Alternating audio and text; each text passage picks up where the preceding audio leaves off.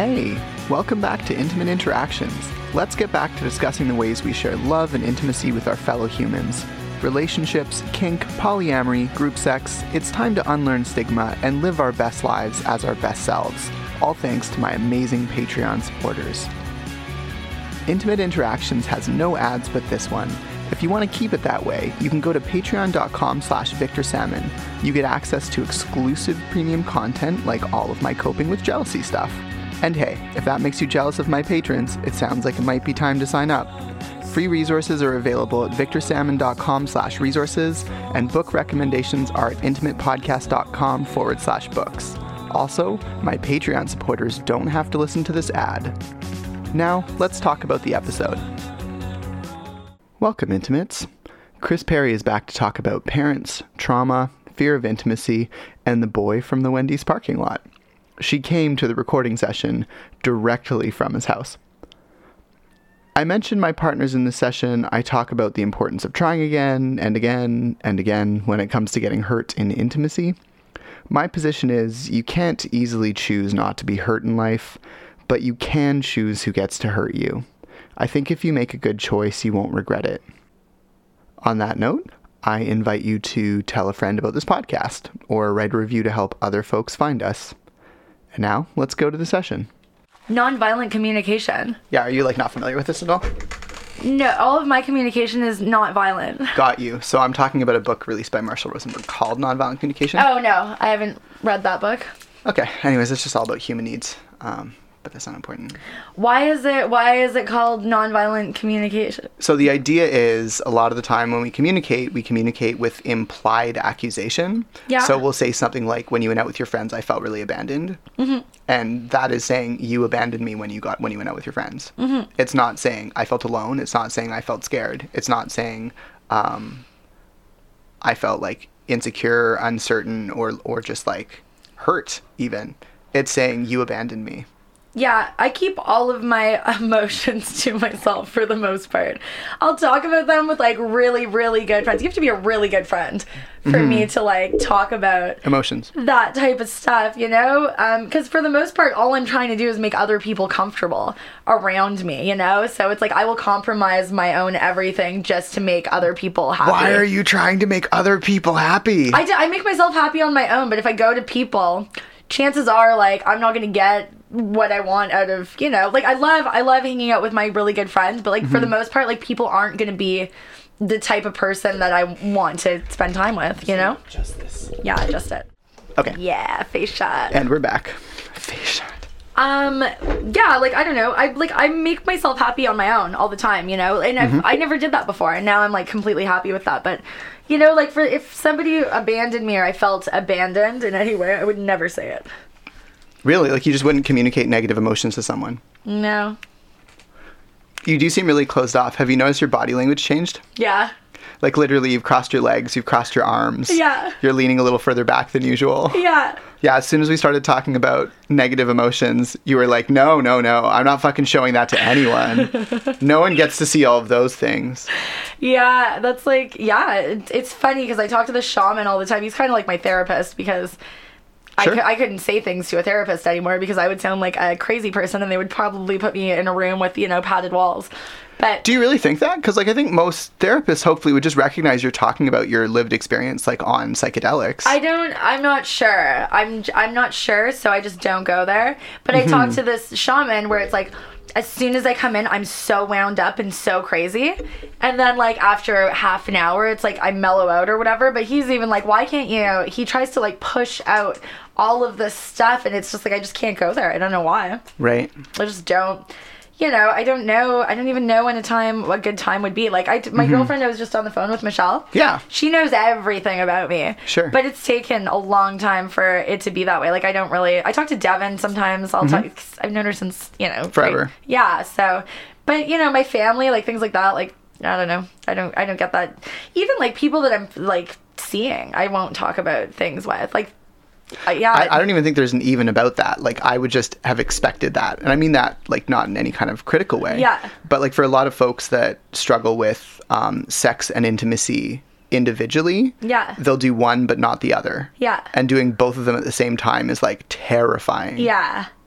Would you say that describes you? Yeah, no, for sure. I'm not a huge, like, I don't know. I guess I just don't like getting close to people, maybe. Yeah. I mean, what's how do you, like, I want to try not to sound like a fucking therapist and saying, how do you feel about that? But, like, I was going to ask, right, when you said you struggle getting close to people, I was like, is it scary for you? I don't know. I don't know what it is. Maybe. I just don't want to. It's just like, I just don't. Maybe I don't want to be disappointed. I don't know. Sure. It's just easier. Like, I hate feeling things like that. Like, I don't like breaking up. You remind me of Unikitty so much. Yeah, I know Unikitty. Have you seen the Lego movie? You remind me of Unikitty so much.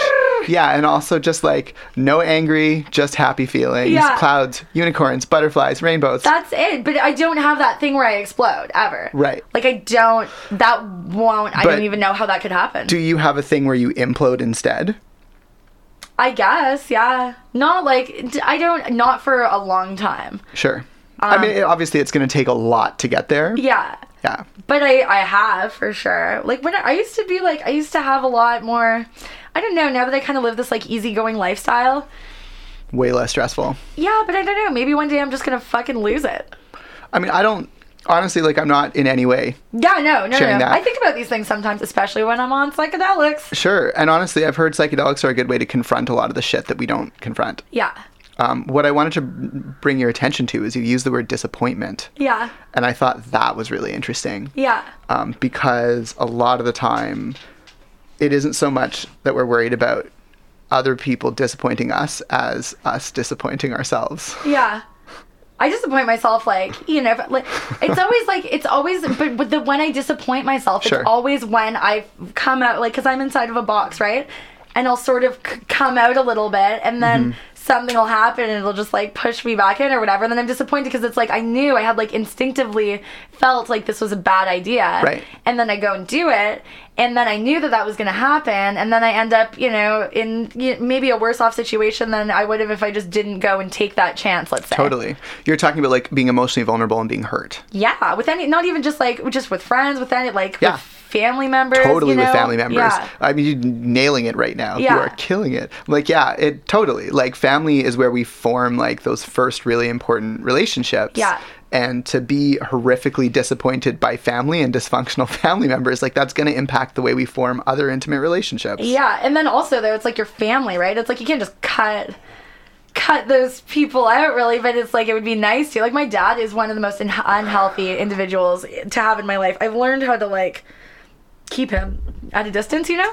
Yeah. Which is good, but prior to, like, before, like, he would affect me all the time, so it didn't matter what kind of work I was doing on myself. I would just go and spend time with my dad, and he would be a negative, you know, psychotic, like, asshole, and it just, like, then it's, you know, you get hurt, and then you have to go start all over again, whereas now I'm just like, okay, you're kind of over there, and you're like this, you know, human that is just like a ball of, like, you know, like, negative energy, and as long as, you know, I don't expect anything from him, because if you have expectations, then, you know. Yeah. Then you have expectations. Yeah. I don't like having expectations. I like to go into, you know. I think it's, especially with, like, opposite sex parents, like, I definitely have struggled a lot with feeling disappointed by my mom, or feeling like I thought I had very reasonable, you know how when you have expectations of a parent and then you just realize they're never going to meet them, so you lower them? Yeah. And you keep lowering them until you think you have, like, safe bar. Expectations, and they somehow manage to duck under the expectations, and you're like, you suck so hard. Like, I know. I'm trying to make this as easy as I can for you. And, like, at a certain point, you're trying to get the bar low enough so that they just won't painfully slip under it. Yeah. I have that, I definitely have. Do you remember when you first realized that your parents actually were not right, and that they are not the role models that you are really needing, you know? I am trying, and I don't know that I ever thought they were role models. Oh, really? That's good. It was really fortunate that they, like, were never hidden about, like, about their, like, struggles with coping with life. Yeah. Because, like, everyone talks about like the moment when like you realize that like your parents aren't heroes or whatever, and I was like, you thought your parents were heroes? I was like, Yeah. I just remember like violence, and I remember screaming, and I remember love sometimes. You know who I feel like right now? Do you ever watch Rick and Morty? Yeah. There's Morty's son, Mortimer Smith Jr., the writer. Oh, I have... He's Gazorp Azorpian from the first season. Not important. Yeah. But there's the bit, anyways, Morty's raising this kid as this child. And the TLDR from the episode is parents are just kids raising kids. Yeah. But there's this bit where he's like trying to stop his alien son from going outside. He like tells him that there's poison gas outside. He can't go outside. And, like, so there's all these things. And then at the end of the episode, the bumper at the end of the episode is his son as a grown adult on a talk show. Yeah. And he's like a seasoned writer now because Morty like puts him on the path to being a creative as a way to channel his anger. Yeah. So he's like he's written this book, and it's on the New York Times bestseller list, available everywhere. And it's the interview, and it's like, do you think this book is autobiographical? And he's like, oh, you know, I think all writing probably is. Like such a typical writer response. But then he goes into talking about his childhood and how, like, you know, there was a lot of screaming in my house and violence and threats of poison gas, but also dancing. But then at the end it cuts out, and the title of his book is My Horrible Father. I honestly feel like a lot of people, like, I don't know if you were an accident. I was definitely an accident. But people don't, especially back in those times. Now people are, like, you know, getting parenting books. And even when they have accidents. Whereas before it was like, oh, I have this kid and I'm going to, you know, do my best, but I'm not going to seek advice or do anything. So it's like just these people that should not be having kids, first of all. And then they're raising kids and they're just telling them crazy shit. Like, my mom I would always question her. She'd be like, you can't do this. And I would always say, why? Like, I need a reason why. I can't just not do it. And she'd be like, because. I'm like, that's not good enough. I'm going to go and do it so hard now. Like, I'm going to do it so much harder. I totally respect that, like, defiance of... Did you ever, like, deal with gaslighting? No. Oh, wonderful. Good for you. So for me, like, a lot of that defiance came out of, like, arguments with my mom where, like, she would say she hadn't said things that she'd said, or, like, we would just disagree about stuff. And, like, since then, I've recorded podcasts with her, and, like... With your mom? Yeah. Oh my God, I could never do that. About intimacy. No! And, like, specifically about, not, like, in, like, a weird, like, Oedipian way or anything, but in, like, Oedipal way, but in, like, in the sense of, like, what were your relationships like with your siblings? And, like...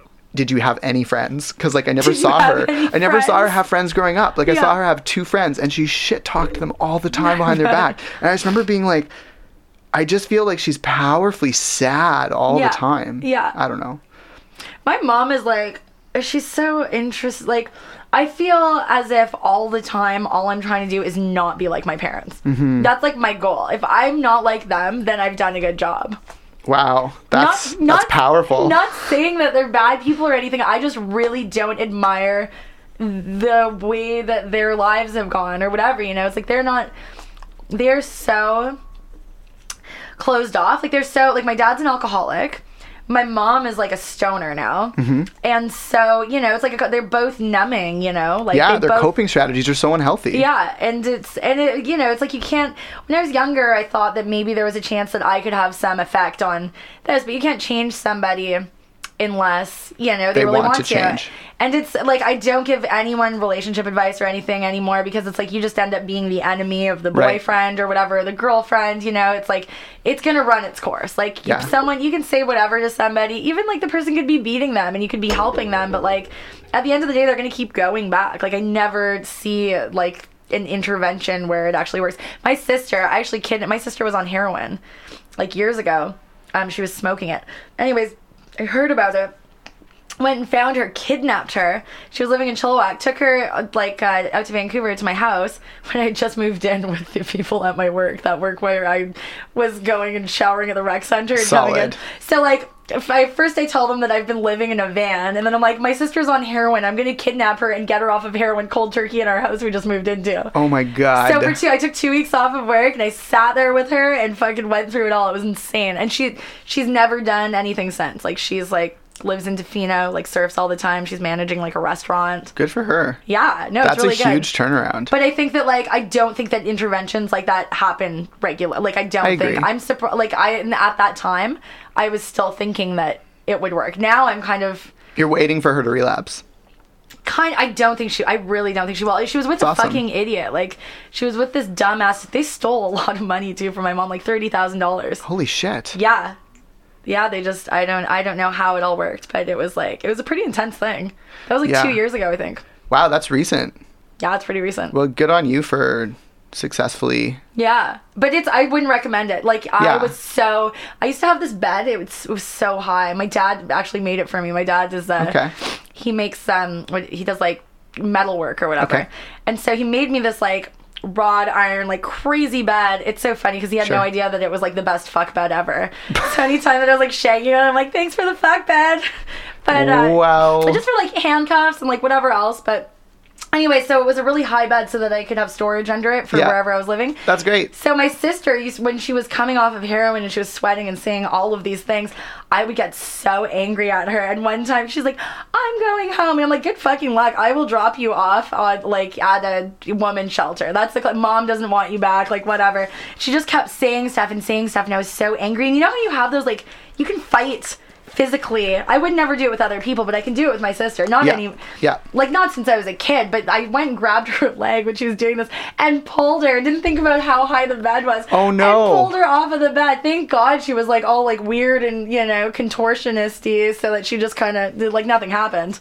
Something could have happened. That would have sucked. Yeah, definitely. Yeah. So yeah, good story. I agree. Yeah, my life has been pretty intense. You know, though, it's good to talk about it sometimes and just Yeah. like.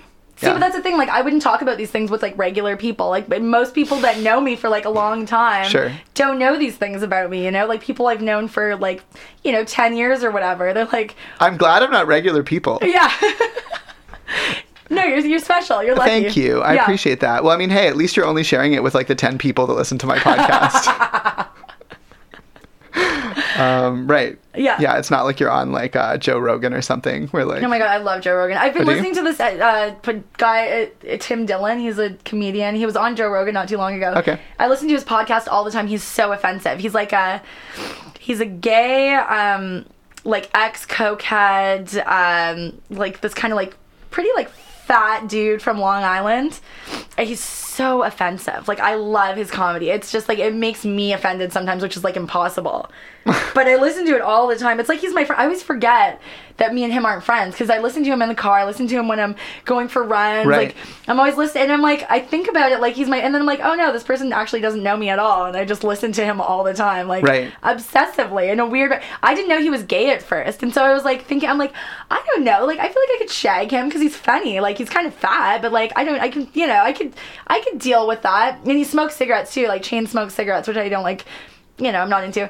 But yeah, and then I found out he was gay, and it was like my world shattered, even though I don't know this person by any means. Right. Yeah. And also, like, there's nothing wrong with fat people. Like, No, there's nothing wrong with it, but like, I feel like it would be hard. Like, sometimes I haven't like had sex with like a really Large fat person, but like sure. I feel like it would be hard. Like, I feel like it would be hard to get the. I mean, it depends on what you're talking about, right? Because sex can look so many different ways for different people. Like, I feel like you'd have to be in the doggy style position, I mean, honestly, I have never had sex with a masculine presenting partner Yeah. who was large, but I have with femme presenting folks. Yeah. Yeah, I haven't had any issue with it. No, I feel like that would be easier. Possibly. Yeah. Honestly, I don't have the experience to know, but Yeah. if I ever have sex with a Let fat me know. gay dude, I will, or Yeah. or non-straight dude, I will let you know how the mechanics work. But I mean, there's always toys, there's always like Yeah. cock extenders if that's a concern. What's but a cock extender? A cock extender is like something you put on your cock that makes it a little bit longer, but like How does it go on? Is it like a suction? It's sort of like if you think about like a condom, it's like a condom with like a piece on the end of the condom, basically. Wow, cock extender. It's sort of like that, yeah. It just fits on any cock. Yeah, or you could do I should carry one of those with me. Hang on 1 second. I just carry this in my purse. Let me just put this on. That's funny. Yeah, that's so interesting. I very rarely think about cock length as a thing that's that significant. I think about it sometimes when it's like small. When it's a problem, sure. Like, how many people have you slept with? Less than 30. Oh, that's pretty good though. Yeah. I was thinking that it was going to be like between like 10 and 20. I mean, it probably is like in the like 18 to 25 range. That's why I Yeah. was like, in like that age of majority kind of like. Do you know everybody's name? For a while, I was one of those people that literally wrote them down because I was so worried I would be one of the people that forgot about them. Yeah. Now looking back, it's kind of neat to have a list of my like first 14 or 15 because it's like, oh, I remember that person. And like, yeah, we had a really good thing for a while. Yeah. Do you know the first and last name of a lot of them? I would say most of them, yeah. Whoa. See, I don't even know the first name of a lot of them. I mean, to each their own, right? It's like what circumstances matter in those interactions. Well, I like it's always like green hat or like balding dude or like right. You have nicknames for like them. 70-year-old person that I probably shouldn't have shagged because he could have had a heart attack and that would have been embarrassing. Be like, I once murdered a dude. Yeah, with my vagina. Yeah. Yeah, but I mean, at the same time, like there are worse ways to go. Yeah, if I could, like, what would you... I feel like if I was ever in that situation where I had sex with somebody and they had a heart attack, I would immediately go to like, oh my God, are they going to think that I killed him? Like, I know that you can go and like, check or whatever, but I would be really afraid that I was going to go to jail for murder. If you murder someone with your pussy, so long as they're still able to breathe, I don't think they're going to send you to jail. What if you're sitting on, if you're sitting on somebody's face and you accidentally suffocated them? Imagine that. So I'm going to actually write down on my pad, murder with genitals. Very important topics we're talking about here. Definitely. Sorry, you were saying, would they consider which murder? Because I don't think they would consider any of it murder unless you intentionally suffocated someone. Yeah, but how do they get a detective to come in and shine a light in your eyes? One of those detectives that have like a bottle of whiskey in the drawer. Yeah. Your last case. One of those loose cannons. Yeah. Like kind of like a nice guy, but like also a loose cannon. Got you. Very likable character. Alcoholic though. Alcohol, of course, has to be an alcoholic. Yeah, always an alcoholic. Yeah. Lost his wife. Yeah. And this is my idea of a perfect detective. I always wanted to be a detective. Oh yeah. I'm kind of like one. Like I can tell like you're kind of like Dexter's sister. I never watched Dexter. Oh, okay. I hadn't. It's that would be a good show. Listen to this idea for a show. Okay. A person that's a serial killer with their pussy. And every episode is like this person killing someone in a different way with their pussy. Yeah, totally. And you could use it as like a way to educate people about like anatomy because you'd be like, and it could be for children. It could be a children's show. Totally. I mean, I wouldn't go that far. But yeah, you could definitely be like, she broke several of his fingers using her posterior fornix. Yeah. Have you seen that girl that can, she does the weightlifting? She walks around Venice Beach with the jade egg and the surfboard hanging out of her pussy. Oh, I have not. She does like vagina weightlifting classes or whatever, but she's like, her videos have gone viral. I thought that I had a vagina that was very strong, and then I put one of those jade eggs inside of my vagina and tried to lift something up and it just fell out, and then it made me feel very loose. But most people can't do, but they have classes now. They have classes where you go in and everybody has a jade egg in their vagina and they weightlift with their pussy. I mean, you could just like practice holding Kegel balls or jade eggs or whatever inside of your body during the day first. Yeah. And then once you develop like some muscle tone, then you can start working on like how strong is that muscle tone? Yeah. It's useful though, because if you're doing things like fisting, and you want your pussy to be able to open, having really strong muscles is part of that equation. Oh, really? You would think that muscles would tighten, but it doesn't, in my experience, like in my understanding, work like that. Mm-hmm. The women that I've known that have been able to fist like the easiest, the person that I double fisted, for example, has a ludicrously strong pussy. So why, like, what is the point of double fisting? Like, what is the point? What does someone get out of this double fisting thing? A feeling of fullness. Oh, okay, so you're just like really full. I mean, do you think you'd feel empty with two fists inside of your body? Like, you may not be full. Imagine, like, in grade 5, I didn't think I would be sitting here talking to you about double fisting. For clarity, the reason that grade 5 just got brought up around a double fisting conversation is because Kristen and I knew each other in grade 5. In grade 3, I think.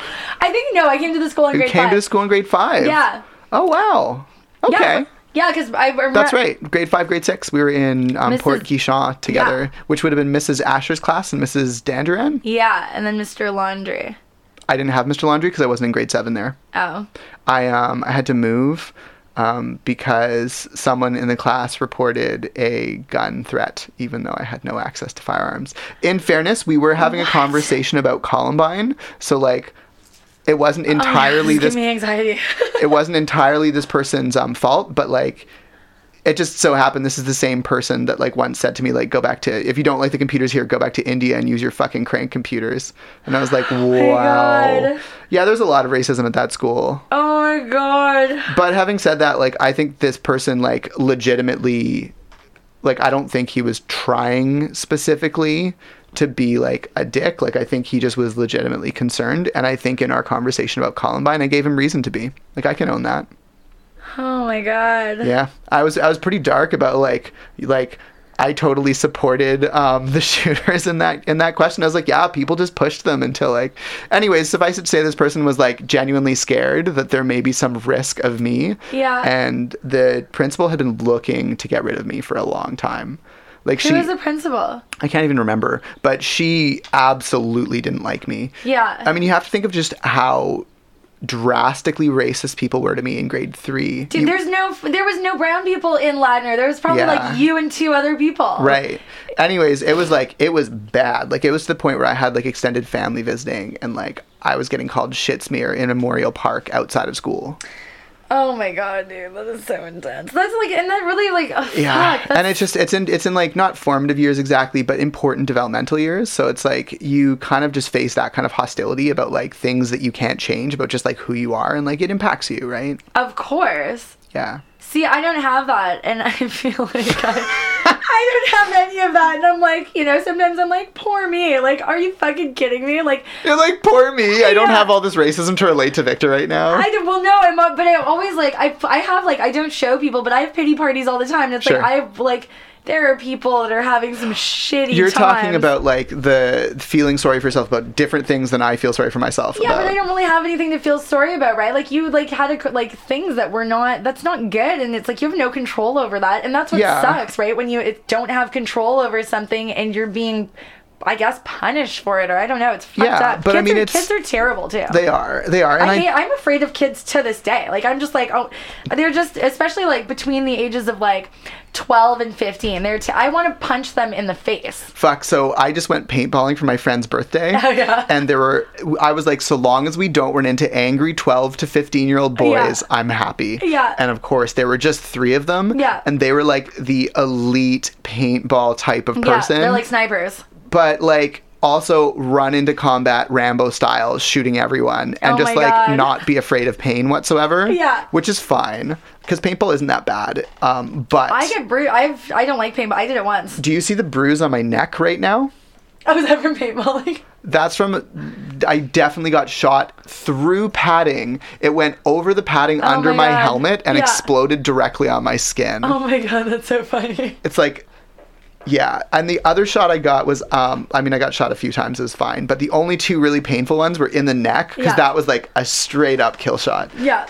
And the other one was, someone had already shot me and I was like hit, and I put my gun up and turned around, and then someone shot me in the soft tissue, like under my tricep. Oh no. In the back. Oh no. Like, I'm Was already it one of those dead. kids? I honestly don't know. I don't think so. I don't think that the rules apply to them either. If you were like hit, they're like, whatever, fair game. Yeah, totally. Yeah, they don't like have the same. A couple of them were actually pretty nice, but one of them definitely made some gay jokes, and I like chewed him out for it later in front of his friends. Good. Because I was like, don't fucking make fun of gay people. And I like showed him my nails and was like, just don't fucking do that. That's not okay. But, you know, just like with the awareness now, because there was no, you know, awareness prior to whatever, the way that it is now, and people are actually shaming bullies, which wasn't a thing before, you know? And even with all of this, it's like there's still these fucking terrible, evil, little bratty fucking kids, you know? But I mean, it comes from somewhere. Like, I often remind myself, no one is introduced to violence, whether it's like emotional violence or whatever. They're not introduced as a perpetrator. Yeah. And I think that gives me compassion for people like Devin. Well, no, and it's like, I have the same, my dad is a very verbally abusive person. Yeah. My dad's fucked. He's like an alcoholic. He's terrible. He's terrible to women. I'm so sorry to hear that. Oh, it's fine. It's not fine, but it's like that's not a thing that kind of penetrates my bubble at all. Mm-hmm. But it's one of the few things that doesn't penetrate your bubble. That was good. Thank you. But yeah, no, my like, obviously it came from like, you know, up the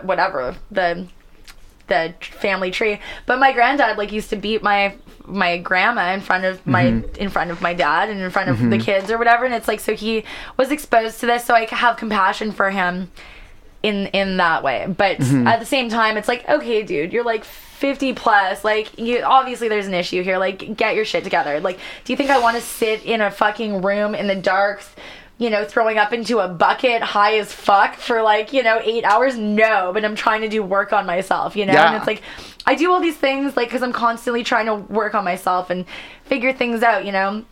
Sometimes I'll like go and I'll take a hiatus or whatever because it's too overwhelming, but I always go back, you know, and I always go back strong, you know?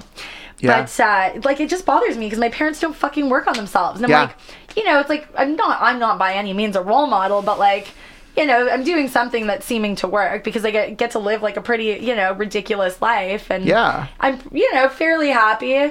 I feel like your parents would be the first ones to make the criticism, yes, and you don't have a kid. Yeah. But at the same time, I agree. Like, I have the same feeling about my parents. Is I'm like, they just, neither one of them works on themselves. Yeah, it's not a thing. That's not a thing from that generation. Like, I guess not. No, because anyone's parent, like, I don't see a lot of people working on themselves. Like, a little bit younger than my parents, like my mom's like younger siblings, they work on themselves, you know? It's just like whatever that age is. Yeah, Mom, why can't you be like your siblings? Yeah, I'd be like, no, fuck. She would, I hope she never hears this.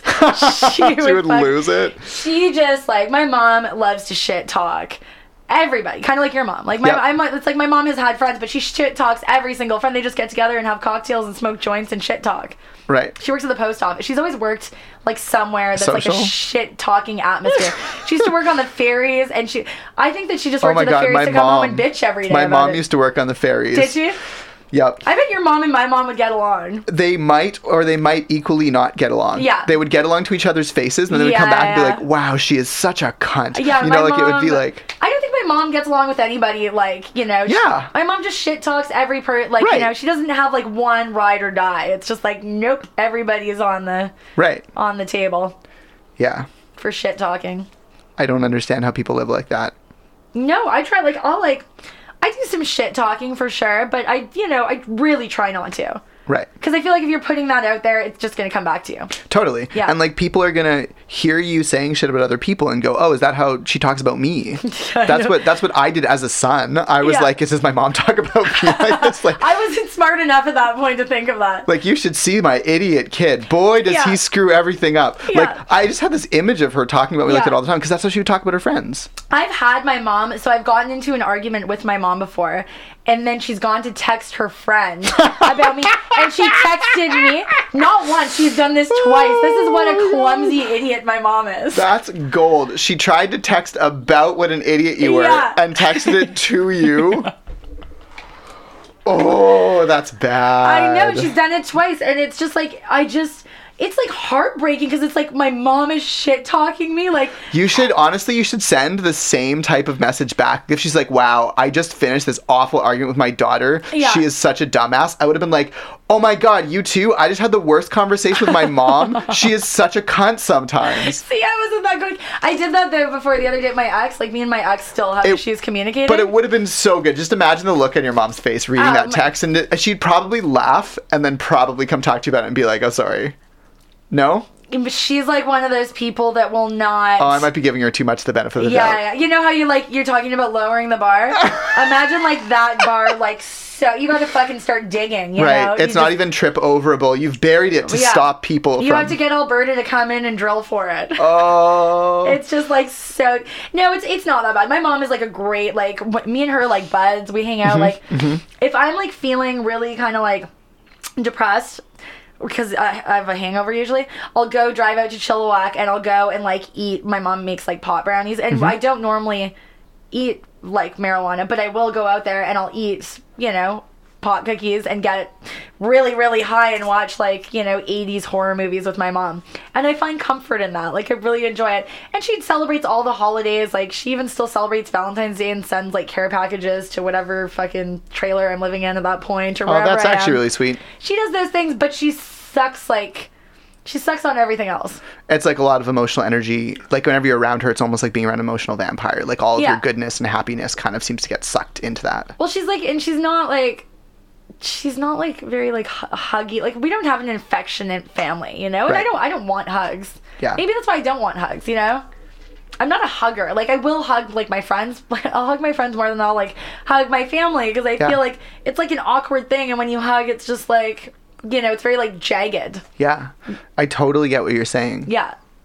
Yeah, found family is a big thing. Yeah. It's like you find those people that will love and support you, that you can rely on and count on. And, like, at first, when you come from a family that's not like that, it's hard to believe people even exist that are like that. I know, right? And then once you start meeting them, you're like, oh, I just need to find more people like this. Like, these are my people. Yeah, these are my people. Yeah, that's what I feel like at Wreck Beach. Like, those are my people. Like, when I was younger, you know, my, like, like, my mom's side of my family is, like, really good. Like, my dad's side is fucked. But my mom's side is very positive. Like, everybody's, like, an artist or a musician or something like that. Like, my mom is a lot different than all of the other people in the family, you know? Like, a lot of the kids are, like, homeschooled. And, you know, everybody's, like, really into, like, good music. Like, you know, they listen to the Beatles. And we play charades. And we eat really healthy. And, like, we have a lot of fun. You know, and then my mom has, like, sort of, like, moved out to Chilliwack. And sort of, like, what do you call it, like, hermited herself, but also, like, really alienated herself from this whole, like, the evolution of what has kind of gone on with my family. And it's really kind of, like, you know, it's definitely hurt her, and it's hurt her relationships with everyone, but she is so different than everybody else, you know? And I'm so lucky to have that part of my family, because I think if it was just the other two, like my mom and my dad, I think I would be doing a lot more ayahuasca.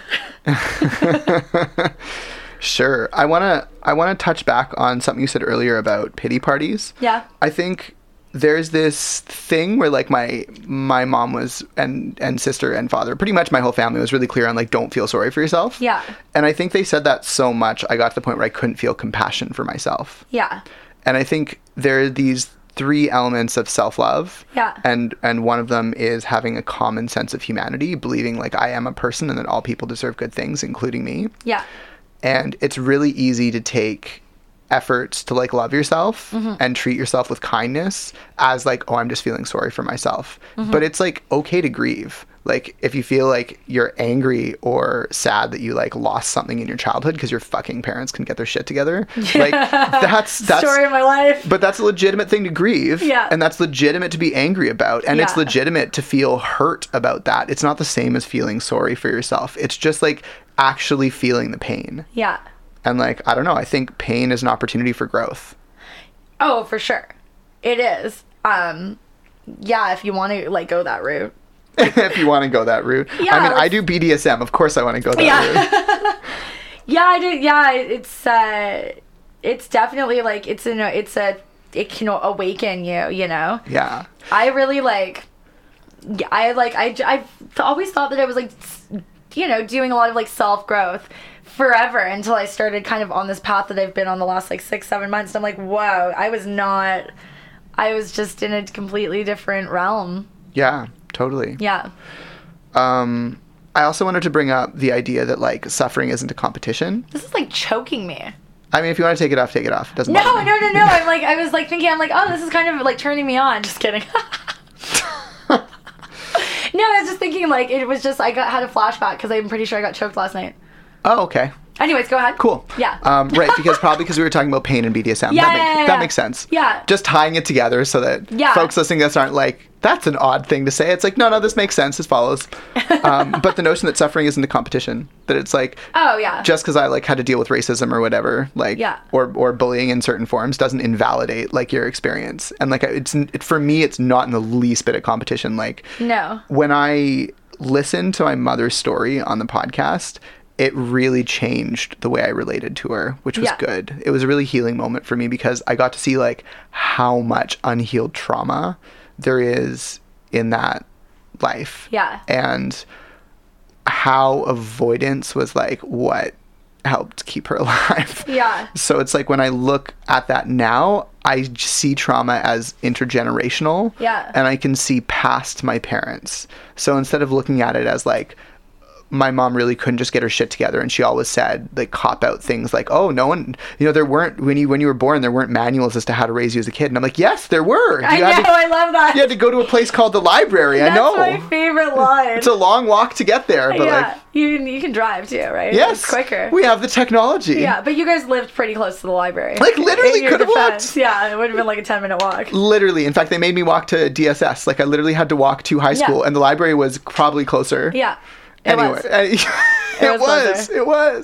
And we went to the library all the time. They just never decided to look into a book on parenting. Yeah. And like, to the best that I can tell, I don't know if they really ask people for advice on parenting. No, they say, I like the things that people say. They're like, I did this, I did that. And I'm like, I am going to go fact check that because I fucking guarantee that's not true. So my mom was talking to me about, and so this makes me the biggest asshole. She's talking to me about being homeless and starving, right? Being homeless and starving. You can see where the story's going. And she literally says she walked for 10 days. And I'm like, that round number has just like exploded my bullshit alarm. Like I grew up with this human, and I am finally... I know you. I'm finally attuned. Maybe it was 8 days. Yeah. Maybe it was still like a horrific experience in your life. Yeah. But this 10-day business... Like, I would have believed you more if you'd said a fortnight. That's when you gotta call up the alcoholic detective. Right, the alcoholic detective. Yeah. So the alcoholic detective suit that I called was Google. Yeah. And I Google Mapped how far these two locations were apart. Yeah. Do you want to know how far apart they were? What? 9.8 kilometers. Google estimates that a healthy, non-starving, non-homeless person that is in good, like, emotional and physical shape could do the walk in about 2.5 hours. Oh, yeah, I can run that in, like, an hour. She's like, 10 days. Yeah. But what I think she meant to communicate, because this is me trying to be less of an asshole. Yeah. I think what she was saying was, for 10 days, she did this walk to various communities in the region. This is what you can't, that's really reaching. I feel like that's a reach. I'm really trying to give her not just the benefit of the doubt, but like all of the doubt I can. Because like... That's nice of you. Well, she's obviously talking about when she literally wasn't probably able to form memories super well anyways. Yeah. She probably just remembers all the most emotional aspects, which would be highly traumatic. Yeah. This was when she like left her abusive home. Yeah. Right? Because her dad was super physically abusive. Yeah. And her mom was not especially healthy either. Yeah. So she just like eventually left home. She's like, I can't fucking do it anymore. Yeah. And was starving and homeless looking for work and food. Where? In South India, near the ashram. How did she end up coming here? She ran into my dad at the ashram. Oh, nice. Perfect. He was a Canadian white boy. Your dad's white? Yeah. Oh, I didn't know that. My mom's Dravidian, so she's indigenous to South India. She's not part of like the bulk of the Indian populace. Yeah. Yeah. Because if you Your think dad's white. Yep. That's so funny that I never knew that. Yeah, I don't know what to tell you.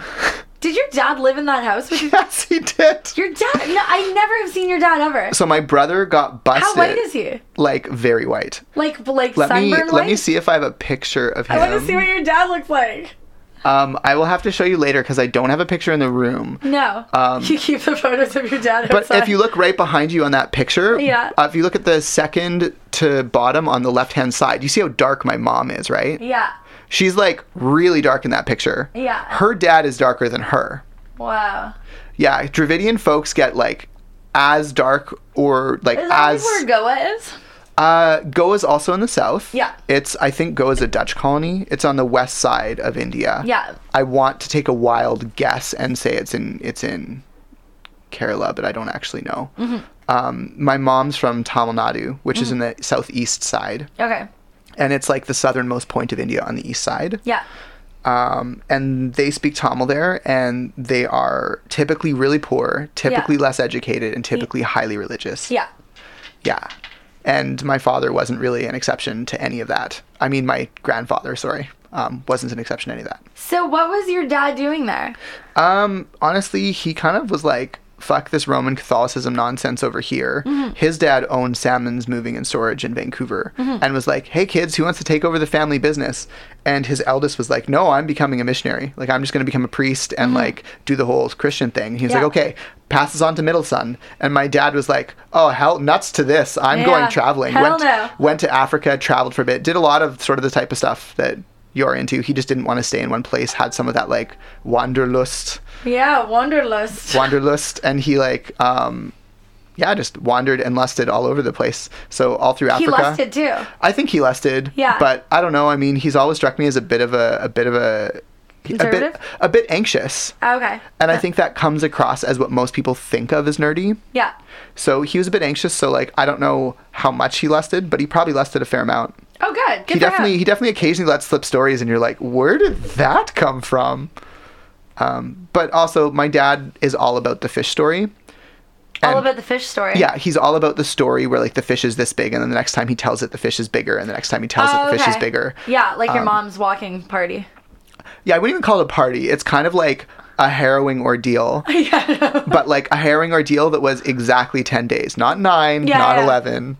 It's a nice round number though, you know? It's a convenient one for story, but we were trying to talk about like meaningful moments, and it was a meaningful moment. Yeah. Like, in fairness to her, it doesn't really matter whether it was 10 days or not. That wasn't a significant part of the story. Yeah. And my need for security to latch onto that and be like, my bullshit detector is screaming at me right now, Mom, Yeah. I need to say something. Yeah. That need had nothing to do with her. Yeah. Like, it had to do with my own needs for security surrounding how upsetting it was to have like almost a flashback of when she used to gaslight me. Yeah. And I think that's why I went to that space of like, I'm going to Google Maps this because I think you're full of bullshit. Yeah.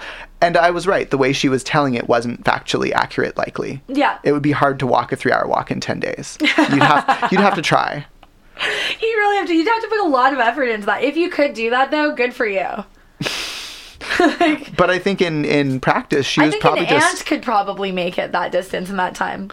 Possibly.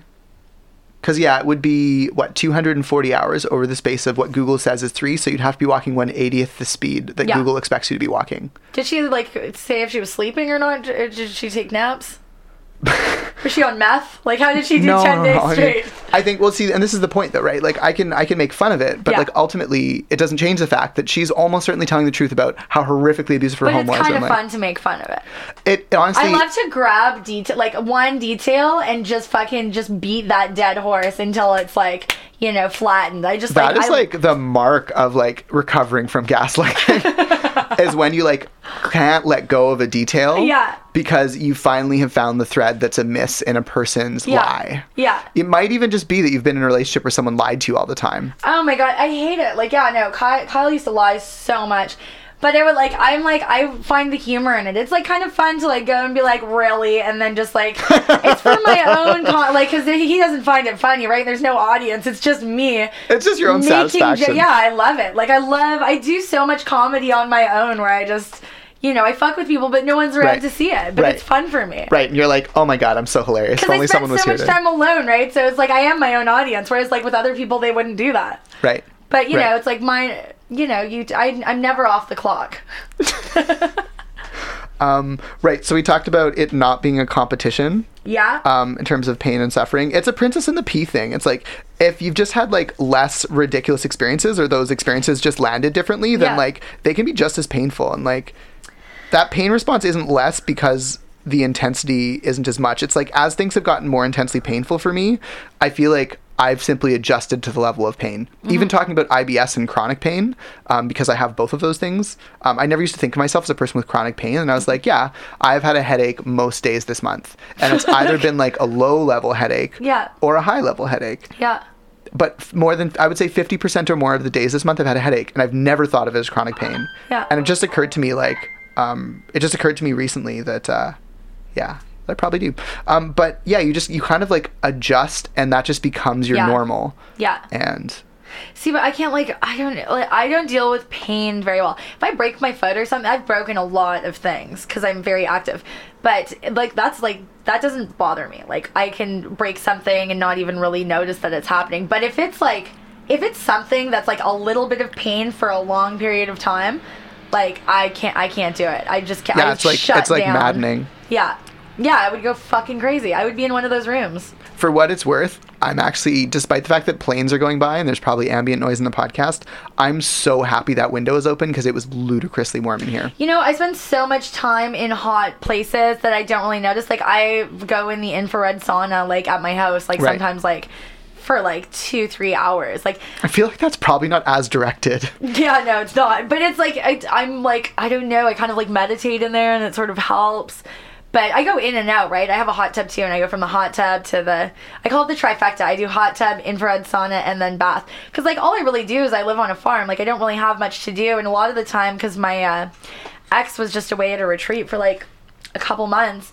So I was there alone in the woods, you know, after I've had this experience. So my mind is a lot different, and I just like to like calm my mind. I had to do all of these things all the time. It's kind of nice to be in the city because you get distracted. You don't have to think so much.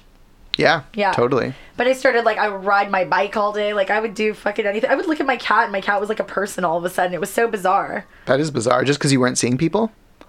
No. Just because now it's like, I don't know. I feel like I'm one with the creatures. Got you, because you've had the ayahuasca experience and you've seen all of living things on the planet as like fragments of one thing. Yeah, I think so.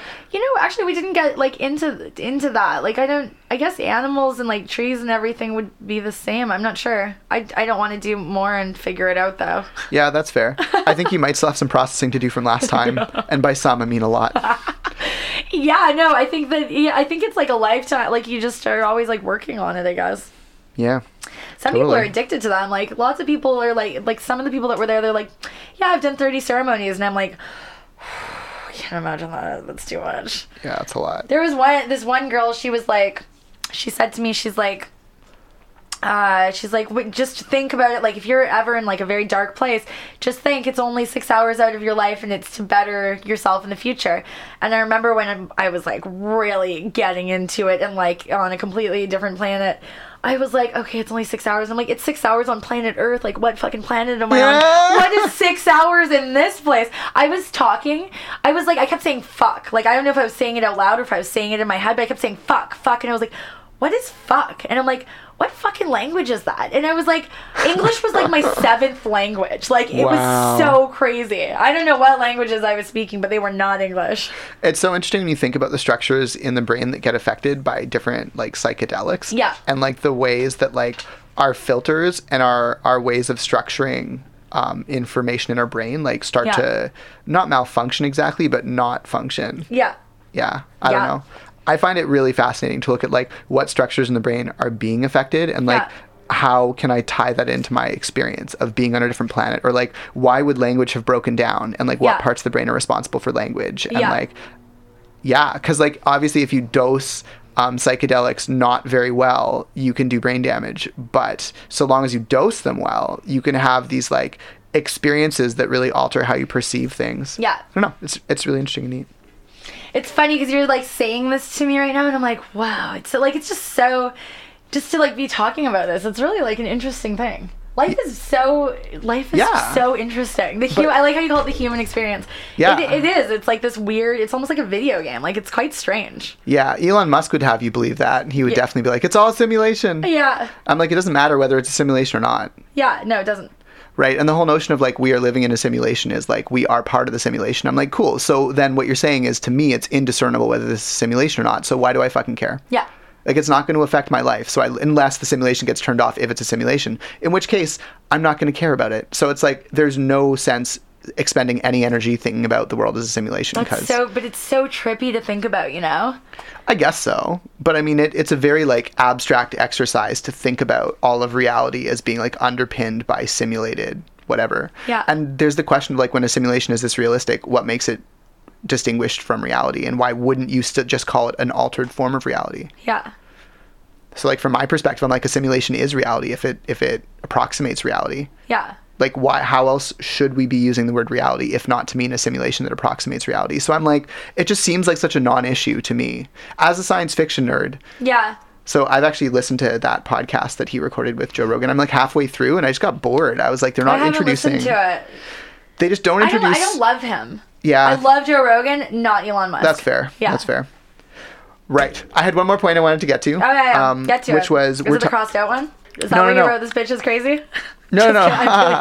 No, I crossed out not a competition, and I crossed out pity party. Yeah. And the other one I have is try again, because you were talking about like expecting relationships to go poorly or expecting intimacy or vulnerability to go poorly. Yeah. And I wanted to mention that like it does all the time, but the times it doesn't are the times that you do it for. See, you saying that makes my chest close. Like, you know, I hear you. I just don't, you know, it's just, for me, I've been disappointed so much. Like, this one person, the person from my 20s, fucking disappointed me so much in so many ways and made me feel like I was insane when they were doing all of this fucking just not good stuff, like fucking my best friend and all this. And then like I was like, you know, basically funding our vacations, and he was just, and like talking shit about me. Like this it's like, I understand, like I have compassion. I'm a very, very compassionate person, but whatever damage this person did makes me just not want any, like, you know, it's like, it's just easy. Like, I'm happy the way that I am. And some people, like,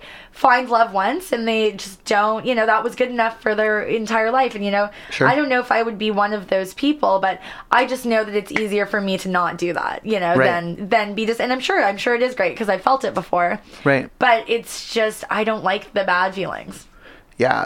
So when you said, like, I don't know whether you said made me feel crazy. Yeah. But like that's basically the spitting definition of gaslighting. Yeah. Is like when people convince you that reality is different than you think it is, or they... Oh, he would do that to me all the time. Right. So that is gaslighting. Yeah. That's what I mean when I say that. Oh, I thought you meant like with my parents. I just meant like it doesn't, just in general. It doesn't matter like where you get it from. Like if you're subjected to that, then it does get really fun to pick out the one thread and you're like, you're full of shit. Yeah. Yeah. Yeah. Well, but it was just, you know, he really just made me feel like, I don't know. Anyway, now it's funny because now we're like friends. We live next door to each other. You know, we do a lot of things together. Like we, you know. Have you ever like talked about it or like processed through any of it? Okay. Tons. We talk about stuff like that a lot, but still to this day, like he'll like listen and sort of like agree. But then when we get into like, you know, when we have communication issues, let's call them an argument. Yeah. It immediately like goes from 0 to 10. It's like we're still in a relationship, and it's like anything that he said that made me think there was some kind of progress is all out the window. It's like, well, you actually did this and blah blah blah, and I'm like, I just like stand back and I'm like, wow, I can't believe that I fucking ate your shit for so long and like smiled, you know? Yeah. It's pretty crazy, you know, but I was younger and, you know, and I wanted to believe it, obviously, whereas now it's like I don't have any connection to this. Like, it doesn't matter to me. Whereas for him, it still does matter, and you can see it. You know, it's like I can just choose to disconnect and leave at any time. And he still is like, he's always projecting on me. He's like, you're doing this, or you're like this, or you're like that. Or he's like, you think I'm a piece of shit. And I'm like, you called me a piece of shit. He'll say I called him a piece of shit. It's like, that's not my choice insult. So I would, but those words would never escape my mouth. Like, I don't ever call him names, but he always says that I'm calling him names, and it's just like, dude. And it's definitely the way that he feels about himself, because he has so much guilt for all the shitty things that he's done. Like, and I know that he has it. And so he'll go to these retreats or whatever and talk to these people that he's paying a lot of money, and they'll say, oh, you're such a great person and blah blah blah blah blah, and he'll come back and he'll be like, you know what this person told me? And I'm like, oh, the person that you paid 10 grand American to? Yeah, that. What did they tell you, Kyle? Yikes. Yeah. Anyways, but so, you know, it's just like, going to therapy is way cheaper. It's like my grandma. They won't do conventional fucking things. It's like, because they don't want to fix the problem. They want to do all of these things where they're not going to get the answer that they're afraid to get. Right. You know? And that's why they do it. My grandma doesn't want to find out that she has cancer and it's not IBS maybe, so she won't go to a doctor, but she'll go to, you know, people that won't be able to tell her that that's the problem. Right. Whereas Kyle will not go to somebody that's like, dude, work on yourself. You're a fucking prick, you know? Right. Oh, that was intense. Yeah. And it's like, tell me how you really feel. Therapy, this is good. Yeah, you should consider it with like a trained therapist. I'm just asking questions to get to know you, because like I haven't talked to you in like more than 10 years. Yeah. What is it, 15 years? How old are, oh my god, No, it was more than that. We're so old. We are old. It would have been like 18 years ago. Jesus Christ. Like, people born when we like met in grade 5 are having sex legally now. I had sex with someone that was born in 93. Holy shit. And the funny thing is, that isn't even like the youngest person that you could be having sex with. I could fuck someone that was born in probably 2000. Oh, that's right. They'd be 19. Yeah, I wouldn't. Oh my god, imagine. That'd be so bad. Like... Be like having sex with a baby seal. I don't know what that would be like. No, I don't know. I actually wouldn't be like that because they're, cute and fluffy. They'd be like squidgy and wet. I don't know. Like, I couldn't fuck a 19-year-old. I don't think I could. I would. You know what? Obviously, I would. So the first time... My demographic is like 17 to 80. I like that you have such a, like, you're literally like anything in this range. Yeah, keys. Preferably, so long as they have keys. Yeah, that is your one. They have to have keys to a car or an apartment. But of course, older being better, because then you're like, this is kind of... dirty. And you like the dirty element. Plus, I have daddy issues, right? Like, I'm sure that comes into play somewhere. Got you. Yeah. Well, interesting. Most girls do have daddy issues. Well, I mean, what are we defining as daddy issues? I don't know. I just know that I have them. I can't really, I must have them because my dad sucks. I appreciate... So I'm assuming that I do because, I appreciate so hard the way that you talk about, like, advanced concepts. You're just like, yeah, I just assume that I have daddy issues because, like, I have an issue with my daddy. Therefore, I must have daddy issues. Yeah. Like, it's self-explanatory, Victor. And I'm like, yeah, I guess it is. Yeah. I'm making this way more complicated. Well, I've never even looked up what daddy issues are. I just know that, like, I just know that I have to have. If I don't have them, good for me. Yeah. And you're like, I really, like, somehow dodged that. Yeah, that would be such a... but like... Have you heard Quagmire's advice for having amazing sex with women? No. It's super misogynistic and terrible, of course, because it's Quagmire. Favorite. I thought you specifically, so I apologize to everyone listening. But like, you will get a kick out of this. He's trying to teach... Who is he trying to teach? I think he's trying to teach Chris. I can't remember. He's trying to teach someone how to have, like, the best sex with women ever. And he's like, first, ask a girl what her relationship is like with her father. If she says anything other than terrible, move on. That is his first instruction. I feel like I've said that before. That just seems like when you said that, it really, like, I felt it in my soul. Like, I really believe that. Right. I don't want someone that has a good relationship with their parents. I like troubled people. You know what? I empathize. I can't have conversations with someone that is not troubled. because it's just weird. It's just, they're scared and it makes me uncomfortable. Yes. I 100% empathize. Yeah. Yeah. I like regular, I don't know I can't define regular, but like people that live just people that do things, the way that society would like them to do, the image that you would see it like, in a perfect family on television or something. Those people, I've tried to have conversations with them and it just doesn't go anywhere. It's just like, it's always a dead end, It's like when you're trying to end a conversation with somebody by not using questions or whatever, And they just keep talking? Yeah, it's like that. It doesn't work. You know what? I just want to... Yeah, you do. I'm really upset that this guy isn't texting me. Well, that is an odd sign for you. My understanding is you usually don't care. I know, I don't get it though. It's because I'm so cute. Like, it's like I just don't... I'm like, was I not good? Was I not good at the sex? I'm sure... So was I not funny enough? Does he not like my choice of music? I'm sure as a 25-year-old, he's literally like, okay, you're not allowed to contact her within 24 hours, but you must contact her before 48 hours have elapsed. Because I'll forget in 24 hours. Right, but he's probably thinking, if I have to, if my understanding of 25-year-old men is correct, it's inappropriate to communicate within the first 24 hours, but you must communicate within the first 48 if you want to continue. That's really smart. Well, I analyze everything. Yeah.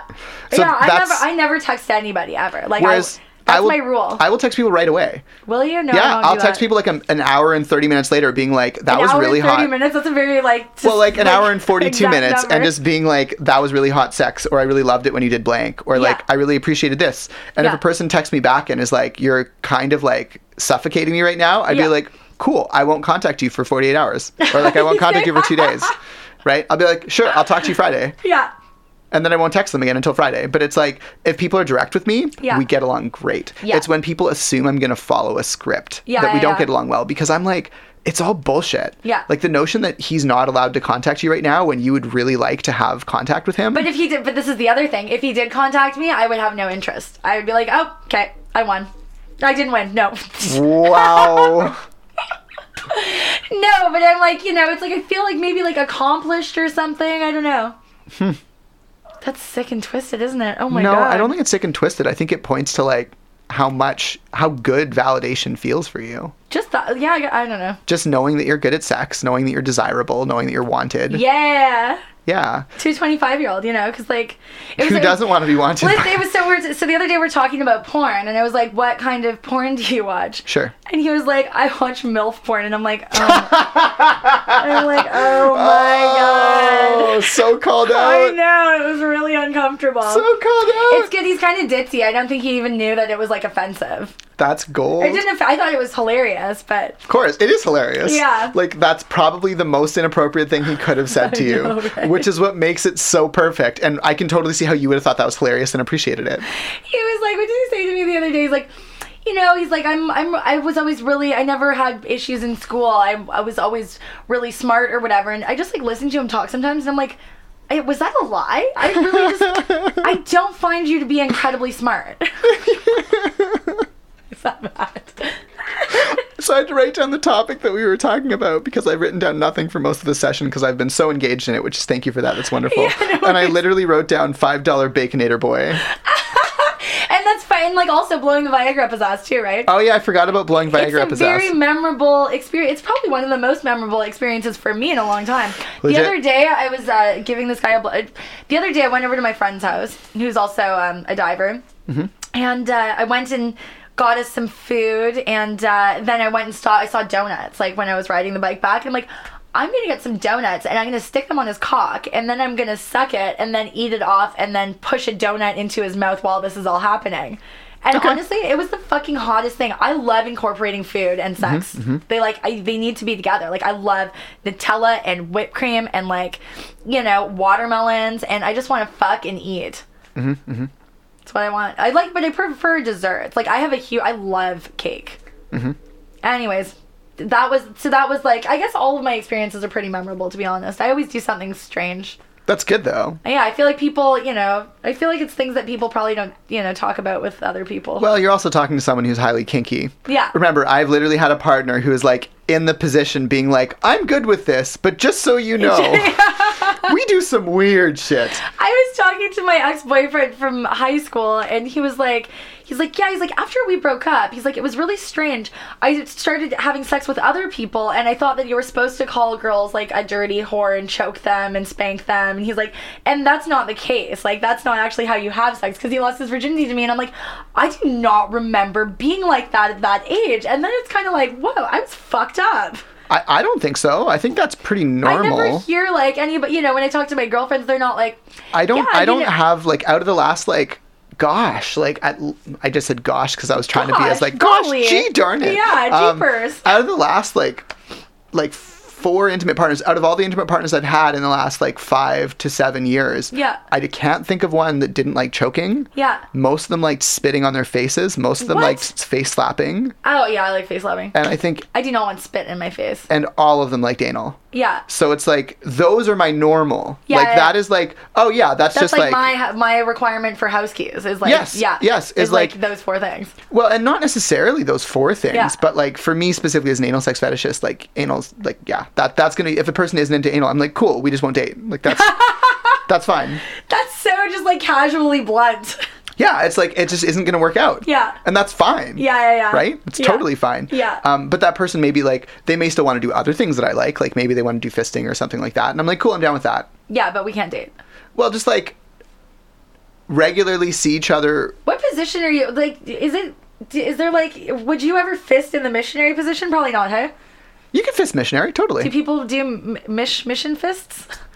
Missionary mish fist. Mish fist. I like that you specifically did the uppercut motion when you were doing that. I think anytime I've ever talked about fisting in my life, I guarantee you I did this. Right. Well, if you think about it, though, that motion doesn't really work with missionary position unless they're standing. No, it'd be like this. Yeah. It'd be like a jab as opposed to uppercut. Yes, the uppercut is for standing. Kickboxing started with fisting. Did you know that? I'm so lost. I'm just kidding. Kickboxing started with fisting. You'd think it would have started with foot fetishes. No. Have you ever gas pedaled anyone? I've always wondered about that. Gas pedaled? Yeah, like you use your, you know, like instead of fisting, it would be like with your... I've never put my foot inside of someone's body. Do people do that though? Probably. Oh, but I feel like you should know. I've kicked people. I've kicked people in the cunt until they came. No. Yeah, multiple times. Like how hard? Is it With like different gentle people. kicks? Yeah, I mean, like you're kicking for the purpose of trying to get the person off. Yeah. But is it gentle kicks? No. No, it's hard kicks. It depends. I don't think I could come like that. You have to be really careful not to harm the person. So, like, you're always mindful of, like, where the mons pubis is. You tend to do the kicking without a shoe on. Because You tend to. Well, you tend to, because sometimes people want to do it in boots because it's sexier. Oh my but God. If you think about the anatomy of the foot, all the soft, tiny bones are exposed on the top of your foot. Yeah. So if I'm belting someone in the pussy with the top of my foot... Yeah. My foot is going to break long before I do damage to their pussy. Yeah. The only thing you're really worried about is a small artery or capillary or possibly a nerve, depending, getting caught in their body between their mons pubis and like your foot. Yeah. So you want to be mindful of what tissue you're crushing between your foot bones and their pelvic bones or whatever, depending on where you're kicking, because tailbones, obviously, you need to be really careful about. Those can break off. Yeah. But again, if it's the top of your foot, it's much more likely you'll break something, in my opinion. You know what's so funny is, like, I always thought it would make a really good sex ed teacher, and listening to you talk, it's just like, I don't know why I ever thought that. It's almost like me thinking I could lift up a surfboard with my pussy, and then I actually go and do it, and I'm like, nope. I'm sure you could teach a lot of stuff. I would be really fun. I would be a fun sex ed teacher. That's the thing. I would be the boring sex ed teacher, right. But when people needed to you know, like tell a joke and know it would just like a tumbleweed would roll in. Definitely, I would tell a joke that everyone clearly knew I thought was funny, and no one would laugh. That is how the joke would go. Yeah, but you would be like informative, right? Like this is actual things that you need to know. Whereas I would be like, coconut oil in the pussy, and you'd be like, nope, because of science. That's like when you said exactly like, and that's like when you said like I made a joke in that conversation and you didn't laugh at it, so I just assumed you either didn't get it or that it wasn't funny. No, but probably wasn't funny. But I was talking about kickboxing. Yeah. And went into kicking people in the box. Oh.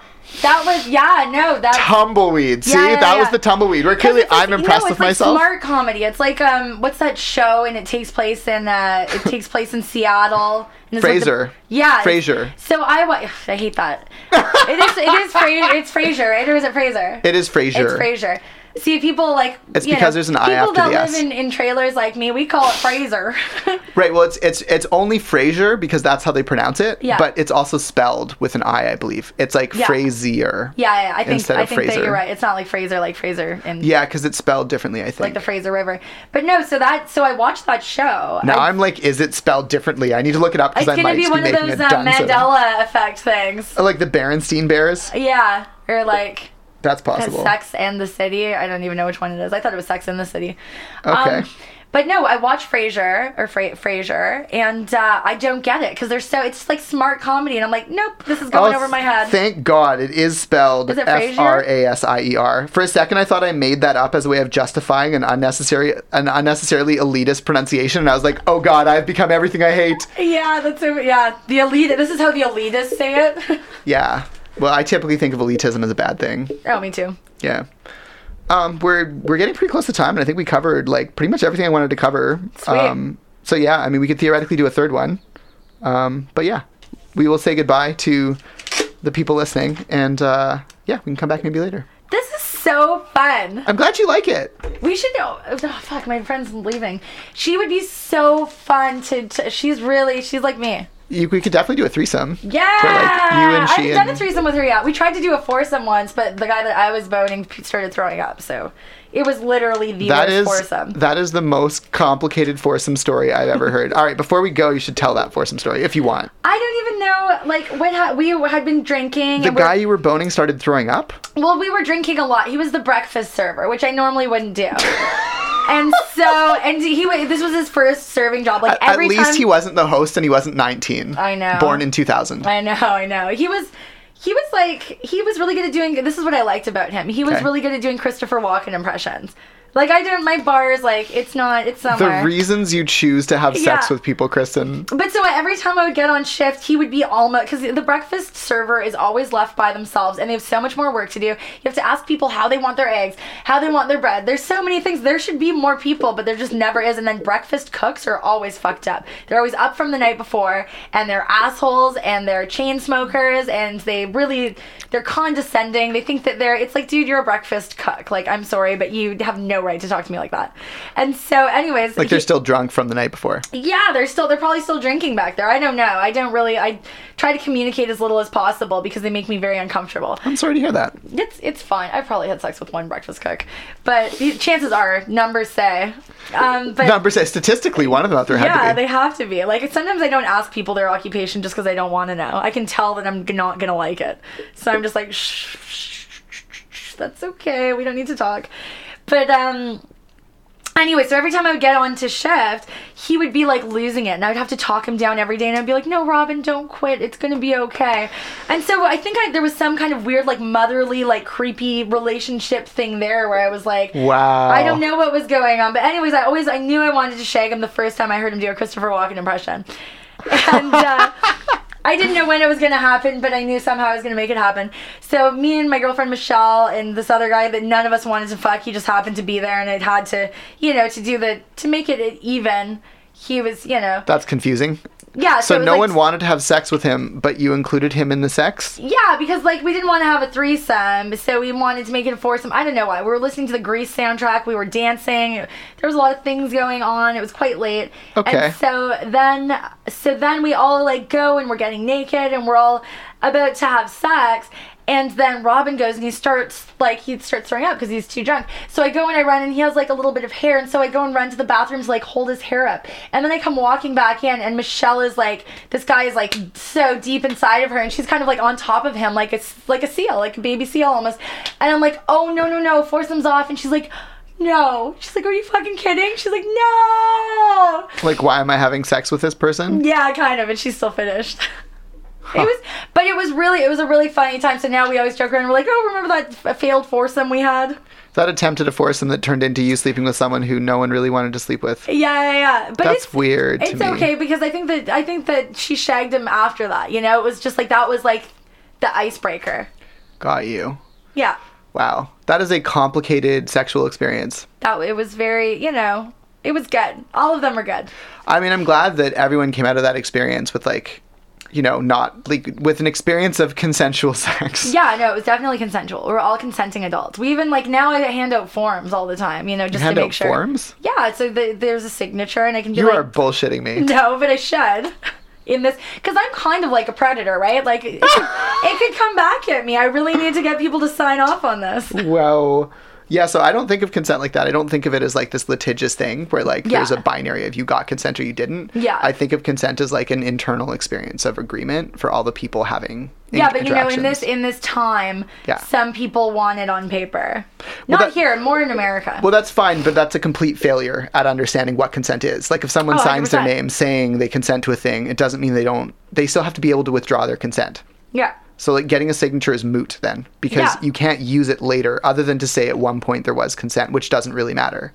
Yeah, but that would be logic, right? But there's a different system in play. Yeah, there is. But, I mean, so the way that I think about it is like an internal experience of agreement. And when you think about that, you're like, well, how do I know if the other person's internally agreeing with me? And you don't. So you have to accept there's a non-0% chance someone will come away from an interaction with you with an experience of non-consent. Yeah. And part of being a responsible member of community, especially if you're doing a lot of stuff in really sex positive active communities, is just making sure people know that if something goes sideways, they can come talk to you, or they can send their friend to come talk to you, and just be like, that thing you did really landed like fucking terribly for this person, and they're still like recovering from harm. Yeah. And just like looking at what that repair looks like in like a compassionate community. Yeah. Rather than saying like, oh, but why didn't you say no? Or you know what I mean? Like all the victim blaming, stupid, shitty things that happen. Yeah. Yeah. Yeah. It happens. It does. $5 Baconator boy. We'll have to talk more. This was really fun. Yay. All right. So how did you like it, Intimates? Leave your comments on facebook.com/intimateinteractions or directly on patreon.com/victorsalmon. Both communities are easy to find from intimatepodcast.com, so what are you waiting for? Go join the free Intimates community and start connecting with others. I'll see you on there. Disclaimer. I apologize if I said something that hit a nerve or played off a hateful idea or stereotype. I'm open to being called in. Chances are, in 6 months, I'll look back aghast and see something problematic I've since grown from. I'm certainly not perfect, but I am trying to be mindful of the voices I lift up and the perspectives I encourage. You can email feedback to podcast@victorsalmon.com. Thanks for your kindness. Attribution. The tracks I use are published under the Creative Commons Attribution license. The intro track was Lost Souls by Portrayal, and the outro track was Restoration by Uncle Milk. Land acknowledgement.